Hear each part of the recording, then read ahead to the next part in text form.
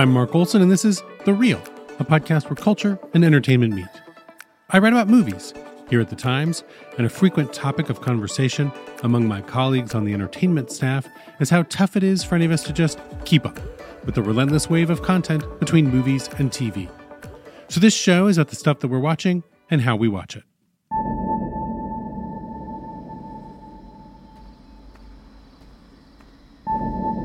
In the woods today, LA discovered a charming little landmark. The Pet Sematary.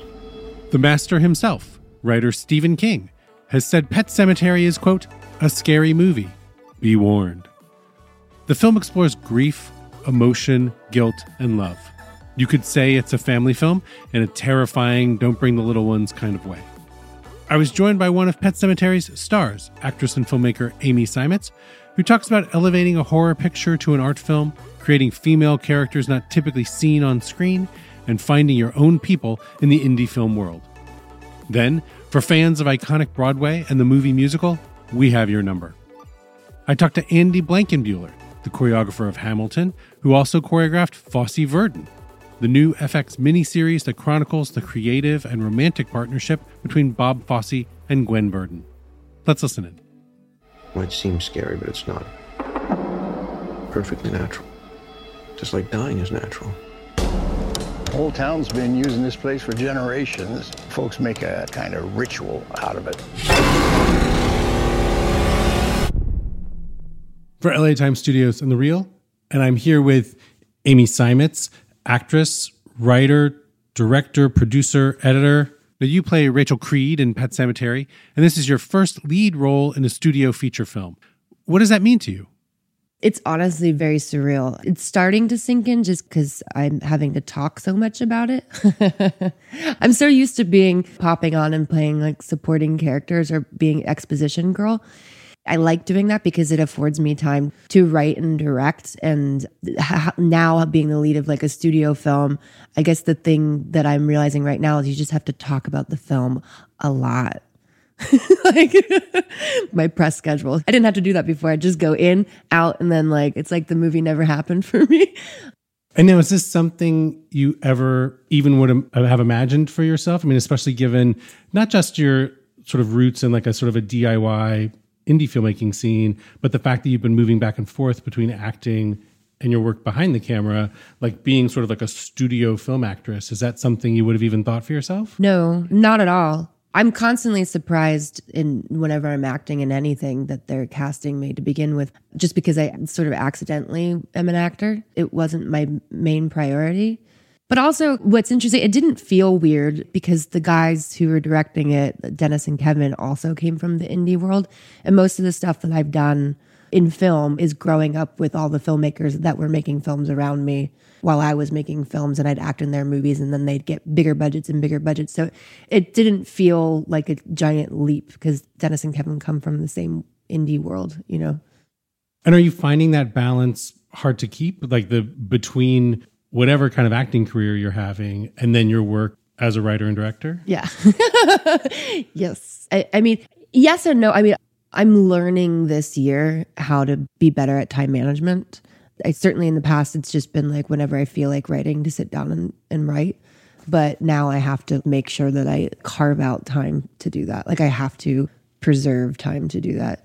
So, and writing and directing takes a lot of time. So I can't constantly take on acting work just because you have to sit your ass down and write, or else you're not a writer. So, yeah. And now what's the distinction for you as far as like what you get from those two different things? Like what is the different creative satisfaction between acting and writing and directing?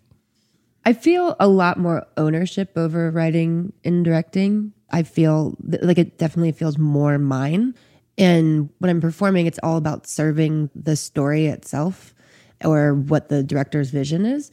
So it doesn't take as much space up in my brain as writing and directing does, but there's almost a compulsive component to writing and directing where you're just constantly thinking about it all the time.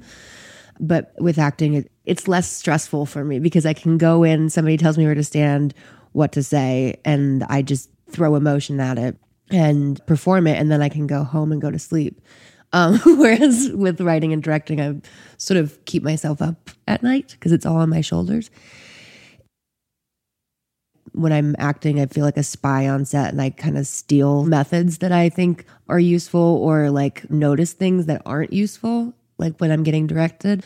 I also spy just on a tech level because most of the stuff that I go on act in has a bigger budget than I do. So they have really cool toys and I get to learn what they do. And all of those things as well, like acting, writing, and directing also sort of informs the way that I produce stuff, either for myself or other people. I just become a better producer the more I know about film in general, or any position on set. And can you kind of put your finger on some of the things you specifically glean from those bigger productions? I've always been fascinated by the idea of you starring in Ridley Scott's Alien Covenant. I always pictured you sneaking around the set, looking at stuff, learning things, like you were saying, like equipment and things they have and maybe how he works. Like, what's something you feel like you learn from watching someone like Ridley Scott that you can scale down to the work that you do? Obviously, the crew is huge. They have such a huge support system. And that was interesting to me, is to watch how to efficiently use a giant crew. I love the nimbleness of shooting with like a total of 7 or 8 people, including the actors on set. And I love how nimble that is. And everyone is doing a job or multiple jobs. But prior to doing larger budget stuff and then seeing Alien, I was like, I don't think I'd ever like to do a giant movie like that. It seems unwieldy. But he runs his crews so efficiently that it was really amazing. I would sit at DIT and watch them do live edits of what we had just shot and plugging in sort of a rogue version of special effects to see if the shots were working.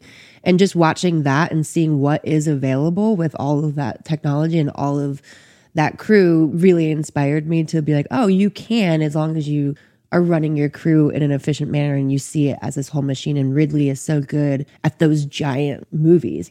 No one's really sitting around. And also he's famous for shooting 9 to 5 and he has cameras everywhere. And so to see that was really inspiring for me, as like in thinking about it in my brain and understanding how I could use a bigger crew. But then on something like Pet Sematary, for example, is it ever a challenge for you to turn off your filmmaker brain, like to just be acting while you're on set? Sometimes. I can never quite completely turn it off, just because of coming from the independent world where I am acting for filmmakers who are my peers. Part of what we were doing, like with Joe Swanberger, Adam Wingard, or Ty West, is all of us respected each other as filmmakers as well as actors. So there is a dialogue of directors on set, but you always default to who's directing that film. The only time that I have trouble turning it off is if I see something inefficient and I see a better way. It's like a video game for me, where I see something happening that's like not efficient and they can cover it like much quicker. Then I'll say something. But my job is to just, in this movie, cry and be devastated and scream. I have to say, I found Pet Sematary much more emotional than I expected it to be. I mean, it is a very scary and suspenseful horror film, but it also, I heard you joke and call it a family film. I mean, it is this very gripping and emotional story about a family and grief. And do you feel like that's something you were able to really bring to it? Do you think you helped sort of elevate that aspect of it? That was the discussions that we all had early on. I mean, that's in the book already. The book itself is like primarily, for the first half at least, is just this portrait of a marriage and this man and this inner dialogue of Louis Creed and his feelings about his wife and his children and work and moving his family to the country or away from the city. It is a family drama. And that family drama is what makes, when Gage in the book dies and Ellie in the movie, that's what makes it so tragic and so relatable and then so disturbing, is that you did spend time with this family, this normal family, and then you understand what they lost. You feel like you've lived with this family and you're more attached to the idea that they just lost their child. And of course, they're going to bring Gage back or Ellie back. And I think that that's part of what makes it so horrific in the book and then also in the film. And here's a clip of the film when Ellie comes back. What's going on? I wasn't ready to say goodbye to her. You're scaring me. Just tell me what you're talking about. It's my fault she died. I had to bring her back.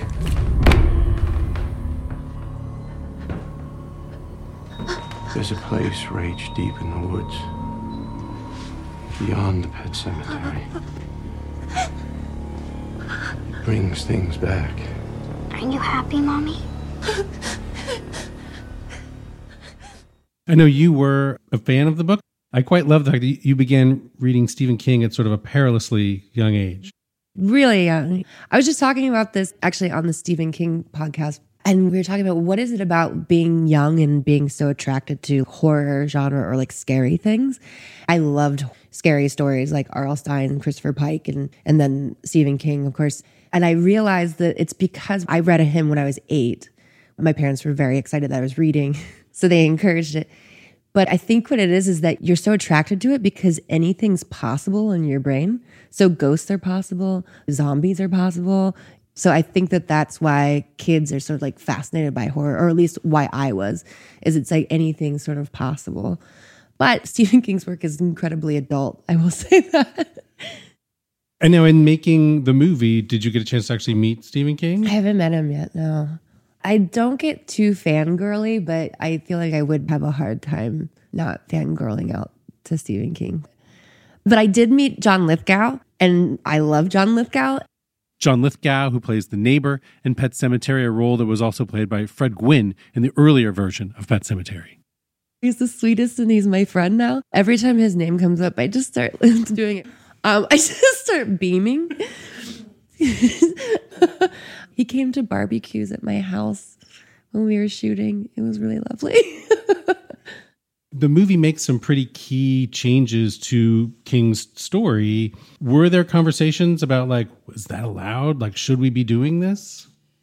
Well, as the actor, it wasn't my job to figure out if we were allowed. But we talked about it before, and I thought it was really smart what Jeff, the writer, and the guys were talking about as to why they made the change that it's Ellie.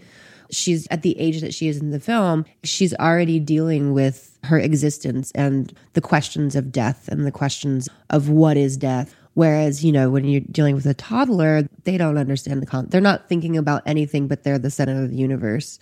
They don't even understand the concept of death. And so it's an interesting twist. It gives it new space to expand. How do you talk about death with your kid when they're questioning it?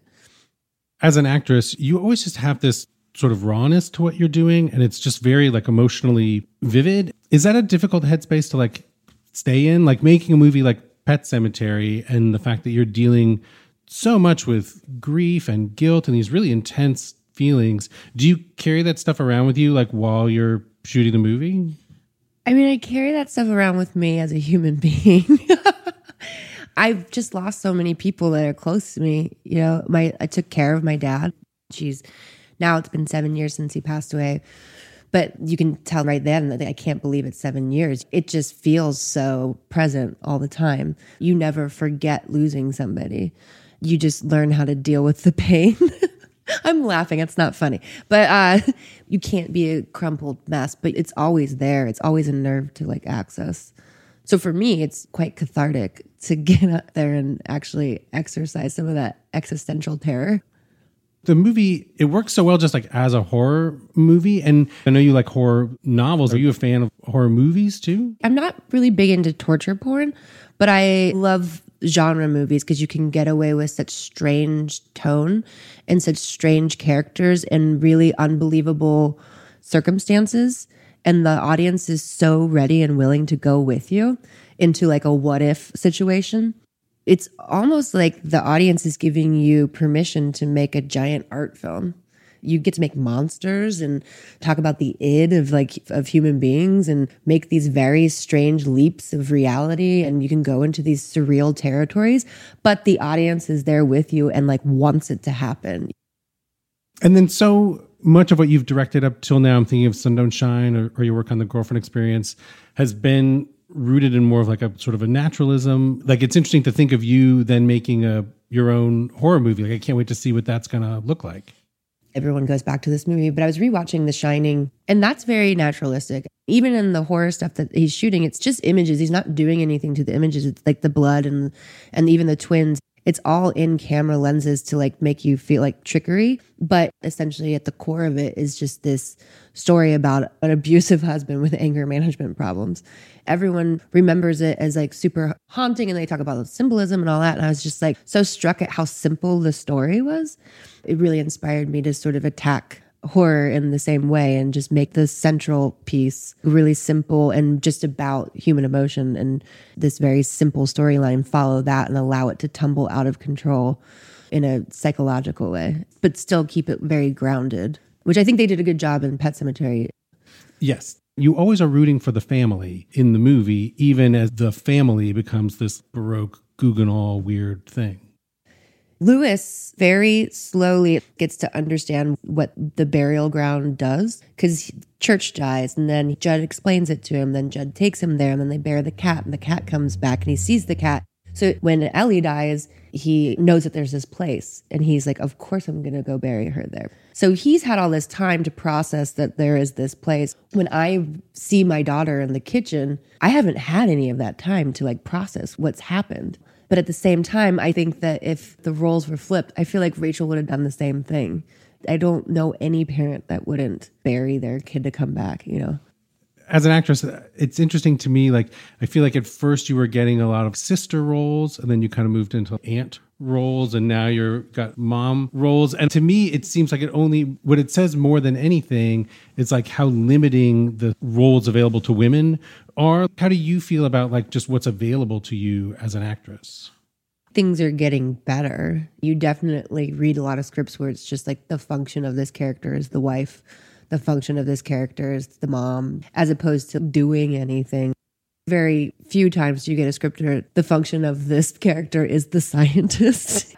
I do think that you can still bring life into a mother, because my mom's a mom and she was a wife at some point, but she's incredibly complex. So just like not trying to approach everything for myself is approach it in a way where it's, even though it's this part, that I can make it incredibly emotionally complicated in some way. But do you feel like that's also some of the impulse why you started writing and maybe wanting to create roles of your own? You weren't going to get certain kinds of parts, so you had to go out and create them for yourself. I don't really like acting for myself. I did it early on because I was cheap, meaning free. And I also was still learning how to direct. And a lot of my early work was really strange. And so I found it hard to explain it to another person to get them to do what I wanted, because I was young and didn't really understand how to direct. So I would just act in them. And that's really how I became an actor, by acting in my own stuff. I do tend to write women that I don't see in film, or I'd like to see in film, but it's not for me. It's for, I guess, the world to watch all these crazy women that I make. I like women that are on the spectrum, that like you question sort of their motives, because I do think it's important for women to show this darker side of women, to have this existential crisis that plays out in maybe not so sweet or mom or maternal ways, because I think a lot of times we put this pressure on women to be the perfect mom or be the perfect wife or be the perfect lover or be all of them all in one and be perfect, that I think it actually is important to show that women have this inner, whether it's violence or manipulation or whatever, is to show that there's an inner life to these women, as opposed to just thinking, are my kids okay? Is my husband happy? Am I pleasing him in bed? I think it's really important for me as a writer and director to show these off-the-wall women. And now you, right now, are moving so easily between the work that you're doing in movies and then also the work you've been doing on TV. Like, are those Does it look easy? Well, tell me about that. I mean, are they two totally different forms to you? Is it something you feel like you can switch between? TV's changed so much. You just have to think about the arc in a different way. But I'm not an expert yet. I'm still like learning myself, because the formats just keep changing. So I'm just excited that it keeps changing and I get to change with it and try to keep up with it. That's the fun part to me, is that no one can really put their finger on anything. So anything's possible right now. TV and movies are sort of blending in the way that we watch everything, even in the format that we're watching them, or the format that they come in. And some of these stations and platforms allowing people to do 1.5-hour episodes or 20-minute episodes. And just breaking the format so much is it's exciting. The rules are kind of out the window. So you feel energized by that more than intimidated by it? Yeah, I'm not a purist. I mean, yes, I have like the artist in me loves going and seeing a 35 millimeter print in the theater with original sound and like hearing all that, or going with crowds to a theater. But I'm just excited that I get to write stories and people will watch them, period. And however that happens, whether it's a horror movie or a television show or a webisode thing, doesn't matter to me. The 2 seasons that you did of The Girlfriend Experience seemed like such an undertaking. Like it seemed like a really large and intense project to be taking on. What do you think you learned from that? Do you feel like you grew as a filmmaker, just as even as a producer? Like, what do you think you took from that project? Definitely as a producer. I mean, I know way more than I should about tax credits. And I also fell in love with, like, I really like producing. I actually really like doing it because it is a puzzle piece and it is important to understand producing in order to get creative freedom as a director, because nobody can tell you what to do once you have all that knowledge. One of the things that I see happen a lot with like creatives is they get just steamrolled because somebody comes in and tells them like, well, we can't do it that way because XYZ union. And then if you know all the union rules and you know all the tax rebate things and you know how to build a budget and you know how to shift money around and you know hours and rates and child labor laws and how to break down a script, then like nobody can tell you what to do. I mean, obviously people can tell you that's really expensive, Amy. But even then you can go, no, because I know how to shift this number here because that's going to be really cheap and I can tell you what it's going to be. Yes, we're spending money on these lenses and they're really expensive, but that's going to help us because it's going to give us texture and therefore we don't have to paint the walls this way. I mean, let's be honest, my show was, in terms of television, not super expensive, but it was a lot of money to me. Learning all that was so important for me to grow as an artist because it's been incredibly empowering to know all of those aspects. The things that I never wanted to learn as a creative now become extremely helpful for me as a creative. Then just the last thing I want to ask you is kind of for you as someone who came up out of the kind of low budget DIY film scene, even so many people that sort of were your colleagues there. I mean, I'm thinking of Barry Jenkins, Adela Romansky. I mean, they have gone on to make movies that have won Oscars. And when you were starting out for yourself, would you ever even have imagined that the work you were doing could reach the stage that it has? I should say I'm sitting in a room most of the day writing. So I'm not interacting or going to events being like, look, I'm wearing Louis Vuitton. I go to the premiere and then I come back to my computer and then I direct stuff. I'm a little loopy on that. But watching Barry win the Academy Award, because we all made films in the way that we did for like $10,000, $30,000 and just kept working our way up, it still just blows my mind. And it blows Barry's mind. That's what you're doing. Does anyone ever quite understand how they got to where they were? I'm just not an entitled person. But it seems like such a rare example of a moment when the good guys won, and in so many ways, like hard work paid off. And it felt like the culmination of something that was just really exciting. And I think to see all of you be as active as you are and to have the careers now that you all do, to me, as someone who's been watching all of you for a while, coming from the film festival scene, it's just great. It just feels really exciting. Yeah. I mean, it does feel like the good guys won, but there's every generation sort of has that group. And Soderbergh talked about it too, because it was him and Spike Lee. They were like of the same sort of group of filmmakers that were all coming up together, and they worked really hard and they were super scrappy. And that's why you see those guys championing like people like me or Barry, because they know what it is, or like the Linkletters, or they are such massive supporters of each wave that comes through, because all of us have something in common, which is very early on, you don't make any money. So you feel really delusional. And so when you find your people, you just keep making it with the other delusional people. And so then when it finally works out, and you want to like foster that for like a younger generation. Well, great. Well, Amy Seimetz, thank you so much for being here. Thank you. If you've done something, Louis, it's not too late to undo it.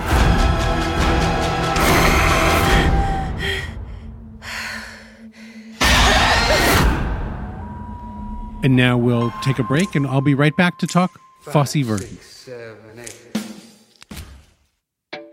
HBO's Barry is back and ready for a killer second act. Starring Emmy winners Bill Hader and Henry Winkler, Season 2 of Barry follows the charming yet complicated hitman-turned-actor as he grapples with his past and seeks his place in the spotlight. Bolstered by a hilarious acting class of misfits and some new criminal miscreants, Season 2 is filled with laughter, suspense, and quirky charm. Don't miss Season 2 of Barry, Sundays at 10 p.m. only on HBO. Cabaret, Chicago, Pippin, Sweet Charity, Damn Yankees, all that jazz. Bob Fosse's legendary work on stage and screen is well known even to casual fans of theater and film. Less well known is Gwen Verdon, his wife and collaborator, who was herself a queen of Broadway. The new special series, Fosse Verdon, charts their romantic and creative partnership. I'm joined by Andy Blankenbuehler, who's Broadway royalty himself, after his choreography for shows including Hamilton, In the Heights, 9 to 5, and the revival of Cats. On next week's episode, I'll talk to Fosse Verdon's Stephen Levinson, who is an executive producer and writer on the series. Levinson himself is the Tony-winning book writer of Dear Evan Hansen. Again. Andy, thank you so much for being here. Oh, my pleasure. So glad I could be here today. For you going into this project, what did the name Bob Fosse mean to you? Is he someone whose work had already been an influence on you? Yeah, Bob Fosse's work and his inspiration has been huge for me. I grew up as a big fan of the movie musical. So without knowing it, I watched Bob do a lot of musicals like Kiss Me Kate, his amazing solo and duet, and From This Moment On, Steam Heat, Sweet Charity, Mine Hair, the cabaret film. Those things really made a big impression on me as a young dancer, as an aspiring Broadway dancer. And then in the middle of my Broadway performing career, I was very lucky to be in the original Broadway cast of the musical Fosse. So for a couple years of my life, it was kind of like going to college and postgraduate school and studying one of the biggest legends there is. I'm a huge fan of Jerome Robbins, who's another iconic Broadway choreographer, and Bob Fosse. And so that time in my life was great because A, it was amazing to dance that work, but B, it really was like a course in choreography and directing and design. And so I walked away from that show just hugely impacted. And now for people who maybe aren't as familiar with Fosse's work, can you describe a little bit about what it is that makes it special for you? Yeah, I mean, Bob's career was so diverse and it continuing to change constantly. Early on, like in the 50s, he was a song and dance guy. He wanted to be Fred Astaire. So when he went to the movie musical, his dancing was robust. It was energetic, it was aspirational. He would fly through the air in a way that was just, he was in love with life. He didn't get to become Fred Astaire. And that was fortunate for all of us because by him having to reroute his career, he went further and further into dance, into choreography, then into directing and writing. His choreography style changed over the years because I think in his own life, he was dealing with a lot of personal issues, dysfunctions, neuroses that he then processed through his work. And so he was attracted to subject matter and characters that had broken elements to them. So his choreography went from sort of a robust openness to more of a closed picture. He danced parallel, he danced turned in, which means that you stand pigeon-toed as opposed to like a ballet dancer. He was losing his hair, and so he started dancing with a bowler hat all the time. And so his characters got darker. He was attracted to the world of the nightlife, the girls in Big Spender, the burlesque kind of an energy. And so he analyzed dark pictures, and then choreographically, those shapes got more and more broken. So that mix of razzmatazz, showbiz, mixed with sort of a darker view, went into so many different parts of entertainment. He was imitated so far and wide, even down to like a Beyonce video that mimics his movement. He entered the culture of the theater and film in ways that people didn't know. Like people don't know the name Bob Fosse, but then they recognize choreographic shapes. They recognize the way somebody dances with a hat or the way they splay their hands open in a jazz hand. And those were the things that Bob Fosse brought to us. And then the way that his work could be combined so many different styles, do you feel like that's something that you've brought into your own work, for example, in your work on Hamilton? Yeah, I am very open about being inspired by people. Like I was hugely impacted as a teenager by Gene Kelly on films, by Fred Astaire, by Michael Jackson. I mean, Smooth Criminal changed my world. And so those things make an imprint on you, and you aspire to the bar that those great artists have set. Fosse's work did that for me. So when I did a piece like Hamilton, which draws on lots of different styles, something like Rumor It Happens has all kinds of Fosse elements to it. That's probably, in musical terms, the most Fosse-esque piece of music. And so it called on those instincts from me. Fosse's work itself, I think he dealt with diverse characters in diverse situations, but he was iconic because he created a style that he kind of stuck to. Some choreographers are chameleons. I think I'm a bit more like a chameleon, where if I'm in the 1940s and it's about a serviceman, I want everything to look like that. Or if it's contemporary in the Heights on the street in Manhattan, I want it to look like that. Fosse took his imprint and put it on everything he did. And it takes a rare creative artist to do that. So in that way, he created really astounding characters, but also accomplished a lot in actually duplicating his style. And now the show, of course, is called Fosse Verdon. It deals very much also with the life and work of Gwen Verdon. And for you, was she someone that you knew of? Like, is she spoken of in sort of like the contemporary theater world in the same way that Bob Fosse is? I mean, there's a constant need for re-education. People are inspired by a craft and they move to New York City or they move to London or LA to be in the entertainment industry, and they don't know all the names. Then they know people's impact, but they might not even know who they were, and then they learn about them. So there's always a continuing education, but I came up really knowing Gwen Verdon and knowing her work on film and on stage. And my very first day working in the workshop situation of the show Fosse that I did on Broadway is when I met Gwen Verdon, and she took me by the hand in a way that no one had done since like a dance teacher when I was like 8 years old. She took me by the hand and taught me the dance step, talked it into my ear, standing next to me as we both looked into the mirror, and bowled me over. I was meeting this Broadway legend, but she walked across the room to help me. And that was a very moving thing for me. And so I got to know her during that show. During Fosse, she was around, as was her daughter, to oversee the work. And she was really impressive. She was really generous and carried herself with such grace, but was containing so much information. And I think the truth of the TV series is that Stephen Levinson, everybody who worked on it, wisely knew that this wasn't a show about one person. This was a show about how a partnership can go through good times, hard times, but that partnership is both magical and completely necessary and vital. And so Gwen changed Bob's life as Bob changed Gwen's life. Also, in that way, the show, the TV series, becomes about how the work revolved around their ins and outs. So it's not a show about the work. It's a show about two dynamic people and how they negotiated life, how they negotiated their relationship, how they negotiated their pasts, which was a major point to Bob's work and Gwen's work too, but especially Bob, in that he constantly used the things he was battling from his youth, from his earlier life, in his work therapeutically. And now this puts you in something of a rare position, having known Gwen Verdon yourself. What was it like for you then seeing Michelle Williams playing her for the show? First of all, number one, Sam and Michelle are extraordinary performers, actors, and they dig in such levels, in such complexity. Their skill set, their toolbox is so intense that they're perfectly suited to dig into the complexities of these two characters. Michelle and Sam helped to remind us that we were telling a story about people.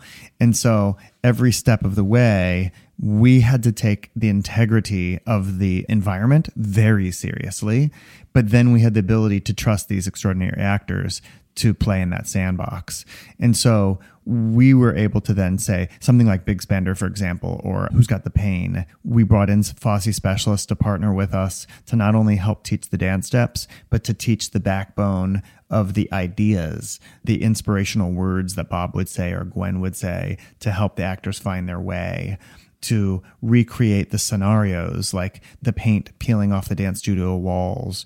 All those things that Tommy and the rest of the team so beautifully recreated helped set a world for Sam and Michelle. That's Thomas Kail, executive producer and director on Fosse Verdon. I think in art, it's a great thing when you can rely on the integrity of a moment, when a moment actually really happened. Like Hamilton's that way. Like Washington really said certain things and did certain things around Alexander Hamilton. We can then riff off of that, jump into it, and bend the rules a little bit. Fosse Verdon is similar to that. We know their partnerships. We know the work they made.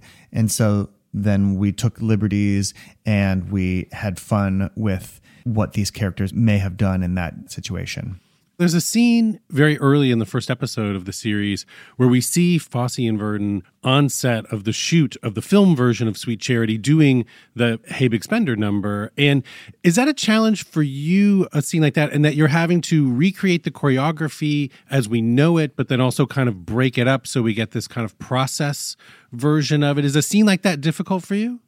No, you put your finger right on actually what made it not difficult. Like if our job was to bring Big Spender to life in a way that felt brand new and felt like it was being born in that moment, that would have been hard because we're not Bob Fosse. We weren't there. But we have the benefit of being able to lean into Bob's work and look at the lighting design, look at the costume design, look at the postures and the geometry of the choreography. It's all so sculptural and so beautiful that then you can take the pieces apart. And then when you take the pieces apart, you can investigate process. Why did Bob choose that camera angle? Why is the spacing that way? Like in the scene you're referring to, like he cuts two dancers. And by cutting two dancers who are already in costume, who are ready to go, he makes the picture better. And in cutting those two dancers, it also demonstrates how heartbroken it makes him feel and how Gwen deals with it because she knows it has to be done for the work. And so the characters are more deeply fleshed out because of that situation. The theater aficionado gets to go behind the scenes and see what happened. And then the layperson gets to experience this tremendous movie musical number in a way that feels brand new. So I think the matrix of it all, like, you know, like if everything went in slow motion and the bullet whizzed past Keanu Reeves, like that's kind of what we were doing. And we discovered that, our team, me, Lynn, Alex, and Tommy, we discovered that for ourselves when we did In the Heights, about how you can change speeds in a stage picture and filmically investigate a character's point of view by having another person go fast next to another person who's going slow. I mean, that's what the camera does. And so as we made this transition into the film world, which Tommy does a lot more than me, the breaking apart of these iconic dance numbers and scenes was like us playing in a tremendous playground. What has the process been like for you in your own work of transitioning from stage to working for film and television and kind of moving the choreography from the stage to like the screen to a filmed version? I mean, in some ways, that's the same transition that Bob Fosse went through. Yeah, I mean, the one thing that I know about myself and Tommy knows about me is that I'm tremendously detail-oriented. When I put something on stage, like, for example, I don't let the cast dance in unison very often. Like, I break up the steps into variations. So all over the stage, there's movement happening, things are being chiseled out, but everybody's doing it in their own unique ways. That doesn't lend itself to repetition. So doing a Broadway musical that's all about detail is a little hard. So I always knew, and Tommy knew about me, that to be able to lock the camera on something and preserve it and freeze it in time kind of is good for my skill set. Also, I'm about the idea and the story, just like the rest of Tommy and the writing team is. And so I think we on stage, we're always trying to get as close as we could to the story. Like Tommy would say at Hamilton when we first opened, how can we get the words as close to the audience as possible? So we were never being immersive in our presentation of Hamilton, but I wanted it to feel like the show was happening around us as an audience member. And that is a filmic device. I mean, the camera can be right in the middle of your story and go 360. It can go into somebody's head. It can be their point of view. That's all really exciting to me. And it puts the pressure on the choreographic idea or the staging idea being as honest as possible. And if you can fess up to that, your work is going to be good. If your staging idea is not honest, when that camera gets close, it's going to show that you're faking. It's going to show that it's not real life that you're portraying. And then there's just the nuts and bolts. I mean, TV and film has a different kind of a timetable. You hurry up and wait. You have to do a lot on the fly, knowing that the camera is about to roll and then it's going to be preserved forever.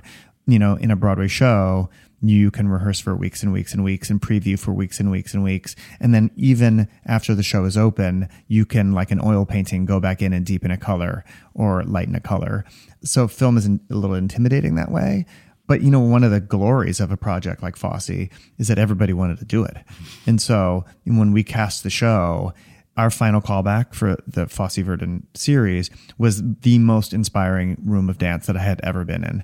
Like, it was the best dancers in LA and New York. They all came together. The dance audition was tremendous. And I was lucky enough that those people got to be in the show. And so when we did like Big Spender or Mein Herr, those dancers were just so tremendous. And then you can say, can you do this way? Can you do this that way? And they can always go further than you think that you could possibly imagine. And now one of my favorite scenes in the series is in the second episode, the very first time that Bob Fosse and Gwen Verdon meet each other. And it's set in a rehearsal room. They're kind of going over a number, but they're also kind of feeling each other out. It's a little bit of a meet cute scene. A scene like that combines dialogue and story with a little bit of choreography, but it's not really a number necessarily. Is it challenging for you that there's not more choreography in a scene like that? Like, what is a scene like that like for you? That was actually a really difficult scene. One, because both actors and the writers all knew that the moment was vital, like the meeting of these two iconic people. I mean, that's an intense moment, layered with so much information that is all emotional. So it was an important scene to get right. It was an important scene for the characters to feel each other out in a way that was honest. And so to layer in any movement is really difficult. And Sam and Michelle weren't lifelong dancers. They move really well, but they were learning to be these characters, both in character and in physicality. And so they haven't done the same dance step 10,000 times over their life. Like, I've stood at the ballet bar thousands and thousands and thousands of times and rolled out my feet to start warming up. So I can have a conversation to you about my son's math scores and do that at the same time. But that's only because I've done it tens of thousands of times. And so it was really difficult and wonderfully challenging to try to let them be characters who dance and are emotional at the same time. So I think if it was more dancing, it would have been even more difficult because we needed to instill so much honesty in that scene. And we took our time with that scene. I was so impressed with Tommy the entire series. I mean, Tommy killed the show, Tommy Kail.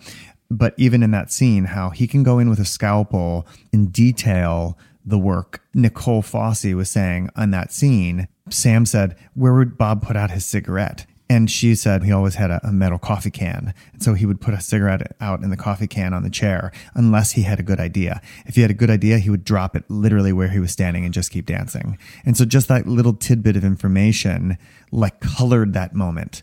And then there's a moment in that scene now where he crosses the room and puts the cigarette in a coffee can. And so layering the moments with those scalpel-like details was really exciting. But at the same time, is there something just kind of fanishly exciting for you about getting to recreate something like, say, the Who's Got the Pain number, which is one of Gwen Verdon's most famous dance numbers? Is it just exciting to get to sort of like take a stab at that and recreate it? Oh, well, every one of them. At first, when we started brainstorming the project several years ago, I put down a list of all the dance numbers and they were mind-boggling. And a lot of them I got to do. Like, for example, I was a part of a group who did Who's Got the Pain with Gwen Verdon in the workshop of Fosse 20 years, aging myself, 20-something years ago. And we ended up not doing the number in the show, but I got to learn the choreography. And to me, that was part of my education with both the show Fosse, this TV series Fosse, and just like, for example, the YouTube world now, is you get to dive into these amazing things that happened, some of which make the cut and some of which don't make the cut. In this show, even the research process of looking at any footage I can find of the movie musicals that they were in the stage shows that they did, in spin-off pieces of choreography like on the Ed Sullivan Show. Every one of them was exciting. And what I loved to do as a young dancer, and I still do now, I did this in the prep of the show, is just YouTube like an Ed Sullivan video and try to teach myself 30 seconds of that dance that Gwen and Bob do on the TV show. That's like going back in time and seeing the greats do their greatest work. So you hit it right on the head when something like Who's Got the Pain is so robust and so fun. And here's a bit of that scene where Bob Fosse is choreographing Damn Yankees number, Who's Got the Pain? I'll play it again. From the same place? From the top, Monty. Who's got the pain when they do the mambo? Who's got the pain when they go up? But they want fun. It is fun. Listen. It's a song about pain. Bobby, listen to the lyrics. They're not going to hear that. They're not going to hear anything. They'll be too busy looking at you. And you'll be smiling so wide. You'll be dancing so magnificently. They'll think it's a musical. But you'll know, and I'll know. That's what we do, though, isn't it? We take what hurts and we turn it into a big gag, and we're singing and we're dancing. The audience, they're yucking it up. They're laughing so hard they don't realize that all they're laughing at is a person in agony, a person who's peeled off his own skin. What would you hope that people kind of take away from the series of Fosse Verdon? What do you think this will do for the legacies of Bob and Gwen? Well, I think it does a couple things. I think it continues to educate people. It continues to show how influential and iconic Bob and Gwen's work was, about how it changed art and continues to change art. But also, I think it's a great lesson in how art can heal the soul, or at least the exercise of analysis is necessary in fixing broken problems. Bob and Gwen both were dealing with dysfunctions from early in life that really impacted them. And Bob unapologetically dove into his dysfunctions and analyzed it in his work. That doesn't excuse behavior. That doesn't solve his problems necessarily. Maybe it helped at times, but it illuminated the cracks in foundations. And those illuminations get passed forward. They can help other people learn in a different way, or it can inspire people. I can tell a story in choreography about being wounded or being really tense about something. And I learned those things from Bob Fosse because of the postures that he put dancers in that might have been his personification of how wounded he felt or how scared. Like you saw in episode 2 when Sam does the great monologue about who's got the pain and how he's hurting so deeply inside as an artist because he can't get the moment right. So he's going to choreograph something that the audience is going to laugh at, but there's a secret Easter egg in there that really what it's about is something else. And so Bob uses pain, even though the message ends up being comedy. That, I think, is an important message to put out into the world, because in today's climate also, it's important to find generosity and find healing. And some of us do that through woodwork. Some of us do that through psychotherapy. Some of us do that through teaching. Some of us do that through running on the treadmill for 2 hours. But I think it's important to find those outlets that help you find your way. Congratulations on Fosse Verdon. I think it's just such an exciting show, and I'm hoping that people, watch and really enjoy it. Thanks so much. I think it's going to be a great education for people. Andy Blankenbuehler, thank you so much for being here today. My pleasure. Be well. And that's it for this week's episode of The Reel. For LA Times Studios, I'm Mark Olsen. You can find me on Twitter at IndieFocus. And this week's show was produced by Katie Cooper and edited by Mike Heflin.